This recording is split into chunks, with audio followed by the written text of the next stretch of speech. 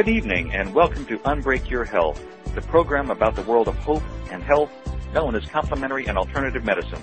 I'm Alan Smith in Plano, Texas, author of Unbreak Your Health, the complete guide to complementary and alternative therapies. And tonight our topic is humor or laughter therapy, and our special guest is Lenny Dave, president of the Association for Applied and Therapeutic Humor. Lenny is not a doctor, however, he has been known to perform successful surgery on the human spirit. He is also founder and president of Landmark Communications in Cincinnati and is co-author of the book, Let Your Leadership Speak, How to Lead and Be Heard.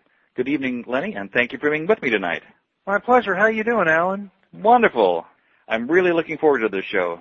Well, good. I'm glad to hear that, because if you weren't, I'd hang up right now. Well, humor or laughter therapy is one of my favorite topics. This is one of the mankind's oldest treatments, as you probably know, is in the Bible, Proverbs 17:22, where it says, "A cheerful heart is good medicine, but a crushed spirit dries up the bones."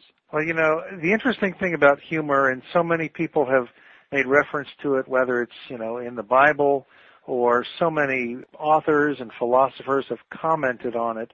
There's a great quote from Voltaire, who said that God is a comedian playing to an audience who's afraid to laugh. And that really strikes at the heart of it, that life is a wonderful gift, and it is intended, I think, to be fun, but we take it so seriously that we end up missing out on a lot of the joy that is just waiting there to be had. And the great thing, go ahead, I'm sorry. I was just going to say, what exactly do we call laughter therapy or humor therapy?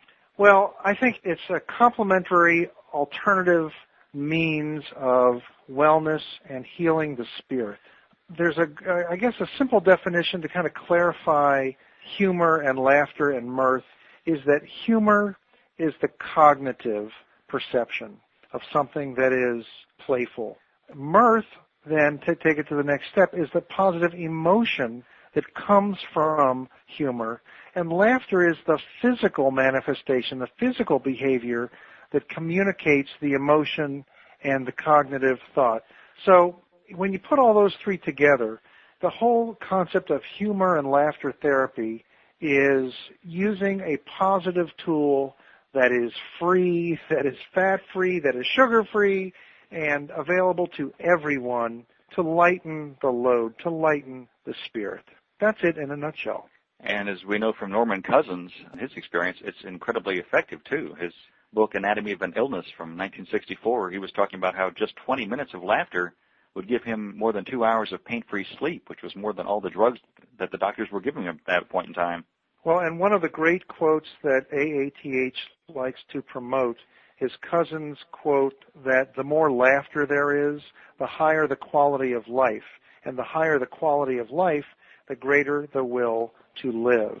And so when you look at therapeutic humor, whether it's in healthcare or in senior care, when you can help people to enjoy and appreciate the quality of their life, that will to live is boosted, is strengthened. And a lot of factors, when you look at on the calendar, what happens in November and December when people have something to look forward to, the holidays, they hold on.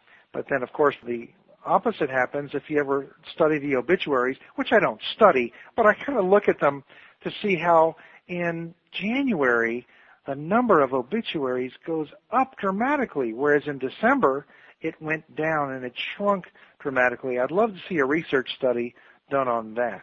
Actually, I think there have been several, including also birthdays, that as you, especially like numbers that end in 5 or 0, those benchmarks that you've got something to look forward to and you're focused on, and the minute they cross that threshold, it's just a matter of either days or weeks before they pass away.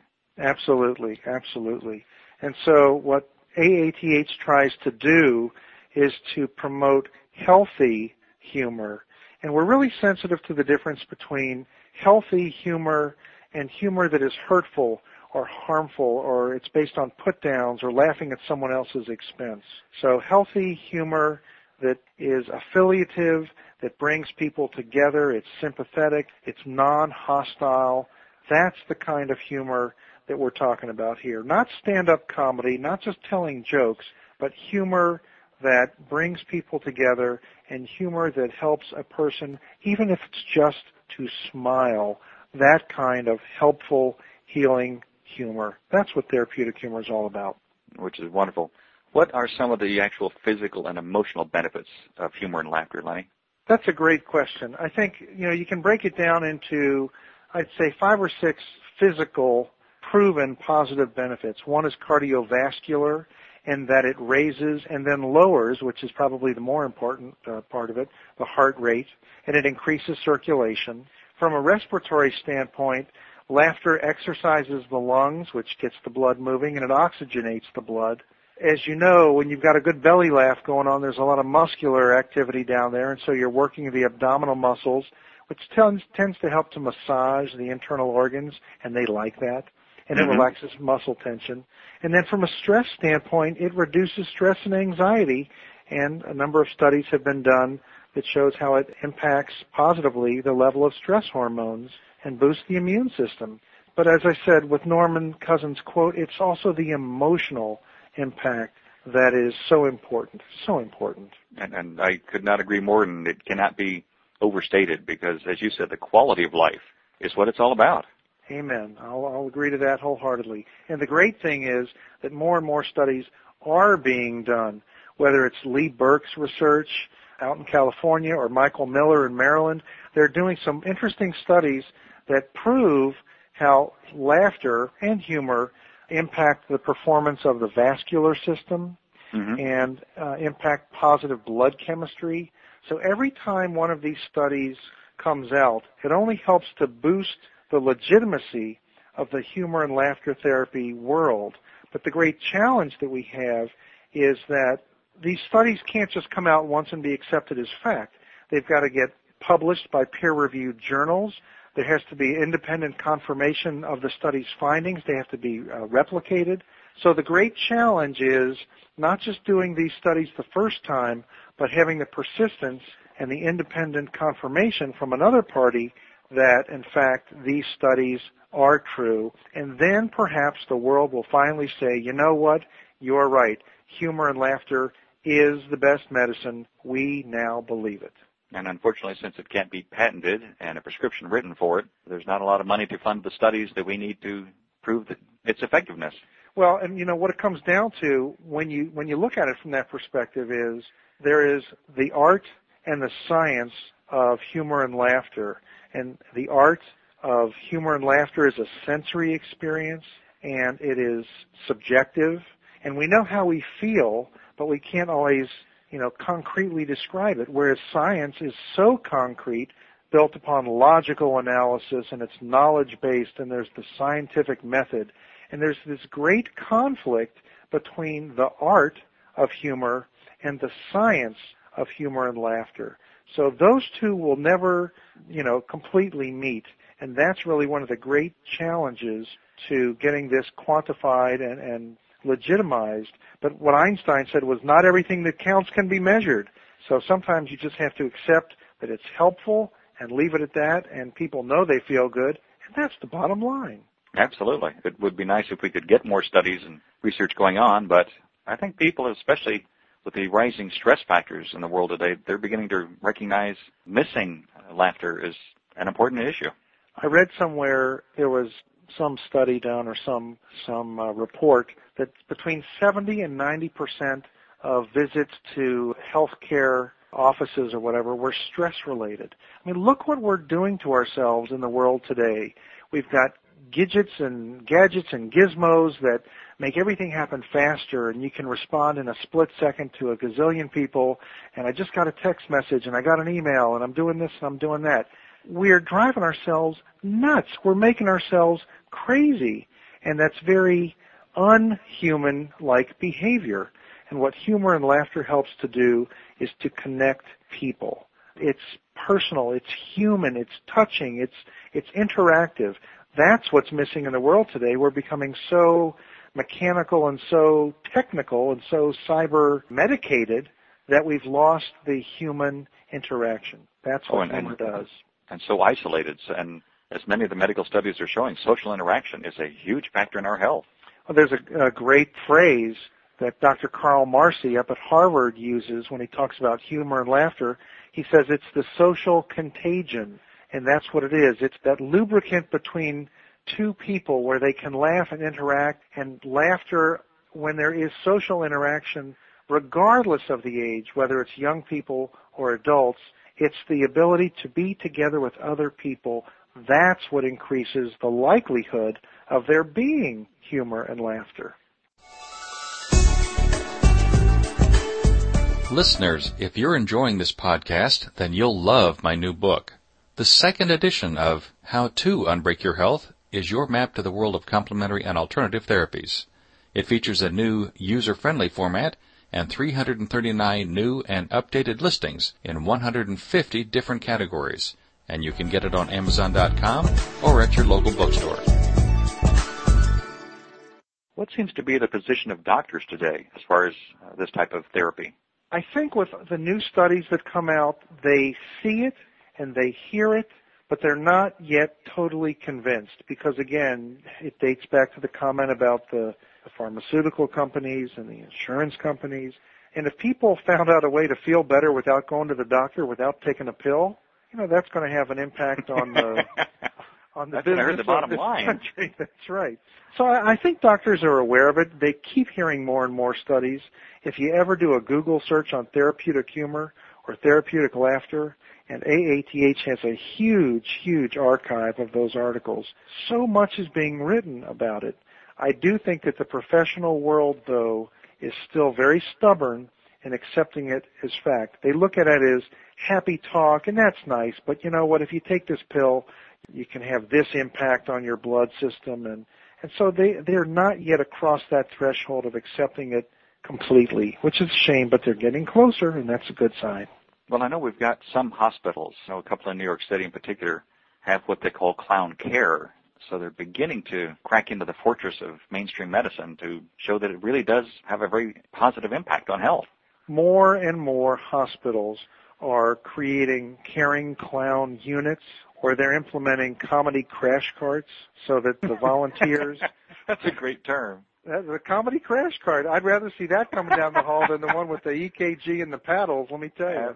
Absolutely. And more hospitals are implementing a comedy channel, or there's actually a Chuckle channel that is available to hospitals to show, in patients' rooms. And so you're seeing more and more hospitals, medical facilities kind of waking up to the fact that it helps. And I think that also goes back to a study that was done at UCLA that showed how humor doesn't eliminate the pain, but it improves the patient's tolerance to the pain. And this is especially important with children. They did this study with children's hospital patients. You know how difficult and how frustrating it is for parents to see their children in a hospital, that if utilizing humor in some way can help the child endure the procedure that they're going through and make it through the treatment, that's going to speed up the healing process. And so just from a pain tolerance standpoint, humor is so important. Speaking of children, Lenny, I had heard at one point that children smile and laugh over 400 times a day, and yet adults only smile and laugh 15 or 20 times a day on average. Well, you've heard the myth, and it is a myth with a capital M, bold and underlined. It's a myth. We've got people, AATH, among its many members, which are in the healthcare field and education, etc. We've got authors and speakers, and one of our authors is a gentleman named Rod Martin, who has written a definitive book on the psychology of humor. He has researched it up and down and has never found the source, the true source, not the Googled reference to it, but the source of a study that has that kind of finding. What he has found is that it's social interaction, whether you're young or old, that will impact the number of times you laugh. So it is a myth, and if you hear someone who definitively comes out and says that is a fact, they're wrong. It's a myth. So I hope I put that one to rest. Absolutely, and hopefully as this podcast stays on the web for eternity, we can do our 2 cents to put it to rest. That's wonderful. I like the fact of something lasting into eternity, that decades and eons from now, somebody will hit a button and go, holy cow, how old are these two guys? This is from like thousands of years ago. What are they talking about? We knew this. I hope that happens. That or at least until the next upgrade, right? That's right. I've got to get a new machine. My machine is out of date. Well, as you know, Lenny, research into the health benefits of laughter has really spawned a movement to add more laughter to the whole world with what are being called laughter clubs that are springing up all over the place. Absolutely. What do you think of these kind of laughter clubs? I love it. There are a couple of different philosophies. I think there is a commonly accepted Western philosophy and an Eastern philosophy. And here's, in my opinion, the simple definition between the two. The Eastern philosophy says you can put an individual in a room by himself, by herself. They can practice laughter yoga, laughing and making the body go through its various, physical gyrations and experience that euphoria. But the Western philosophy says, why do it by yourself in a room? Get some people together, interact, let the laughter come, again, from that social interaction. Frankly, I don't care if it's Eastern or Western, if people are laughing and they're helping to promote the benefits of healthy laughter therapy and humor therapy, that's what's important. So I am all for laughter clubs, laughter societies, laughter groups, whether it's in senior care, whether it's in actual healthcare facilities, in the workplace. I am all for anyone who knows that humor and laughter is, and I hate to use this phrase because it's so overused, but it is the best medicine. Oh, it really is. I'm sure you've heard the quote from Jonathan Swift, author of Gulliver's Travels from 400 years ago, who said the best doctors in the world are Dr. Diet, Dr. Quiet, and Dr. Merryman. And poor Dr. Merryman's been ignored for a long time. The funniest thing about this field, and AATH has done such exhaustive research to be recognized as one of the main clearinghouses for humor and laughter information, that we found a great quote from Sydenham back in the Middle Ages, who said that the arrival of a good clown exercises a more beneficial influence upon the health of a town than 20 asses laden with drugs. I mean, people have known this forever. But, then business got involved and had to figure out how to make a nickel off of it. And that kind of, got in the way a little bit. But people have known this for ages. They've known it for ages. We know it instinctively. That's right. Speaking of AATH, can anyone join the organization, or do you have to actually be working in the field to become a member? AATH welcomes anyone who is interested in learning more or is practicing humor and laughter in healthcare, in the workplace, in education. We've got professionals. We've also got people who just like being around a fun group of people. We kind of identify our mission as being a community of professionals who study, practice, and promote healthy humor and laughter. But if, in a quick phrase, I'd say that AATH is the home for humor and laughter professionals. We're the place where people come because there is no place where they feel like they're understood. We get what they do. Their primary professional associations, whether it's the AMA or some teachers association, they don't quite get the humor and laughter thing, so to speak. AATH is where you're surrounded by people who get it. We understand. And so when people come to an AATH conference, they feel like, I've found my home. I've found my people. That's the beauty of when AATH gets together, whether it's at its annual conference or in regional gatherings around the country. And on that topic, when is the next big AATH event? I'm glad you asked, Alan. You're very good. April 2nd. You're a very good interviewer. I like that. Well, the cue cards help. April 2nd to the 5th, 2009 in Las Vegas, Nevada. AATH is going to have its 22nd, not its first, its 22nd annual conference. And we'll be getting together for 3.5 days of workshops, keynotes. We'll be offering CMEs and CEUs, and it's going to bring together people from around the world. We've got members in 14 countries. So this is not a new association. It's been around since 1987. And it's not just, United States of America or North America. At our conference last year, we had someone from China. We had someone from Australia. We had someone from Great Britain. So they come together to really network with the other professionals working in the field. And as I said before, to be around a fun group of people who like studying, practicing, and promoting healthy humor and laughter. Well, Lenny, I'd like to thank you for taking the time to talk with me about laughter and humor therapy and also for the wonderful work of AATH.